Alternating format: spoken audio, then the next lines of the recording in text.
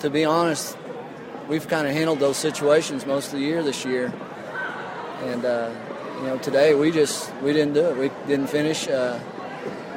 Too many turnovers, too many opportunities. I thought the game could have been won the first half. If we take care of the ball better, we did a great job defensively first half, but if we'd have just taken care of the ball a little bit better, went down and scored on a few of those possessions, we could have really spread this thing out. But we didn't do it. We kept them in the game with turnovers and fouls kind of caught up with us. And, they did the things at the end that they needed to do to finish, and we didn't. Do you think the atmosphere, Borgia had a big crowd, and they were noisy, probably the noisiest we've been. Did that have an effect? No, I don't think so. I think we played a little scared, to be honest.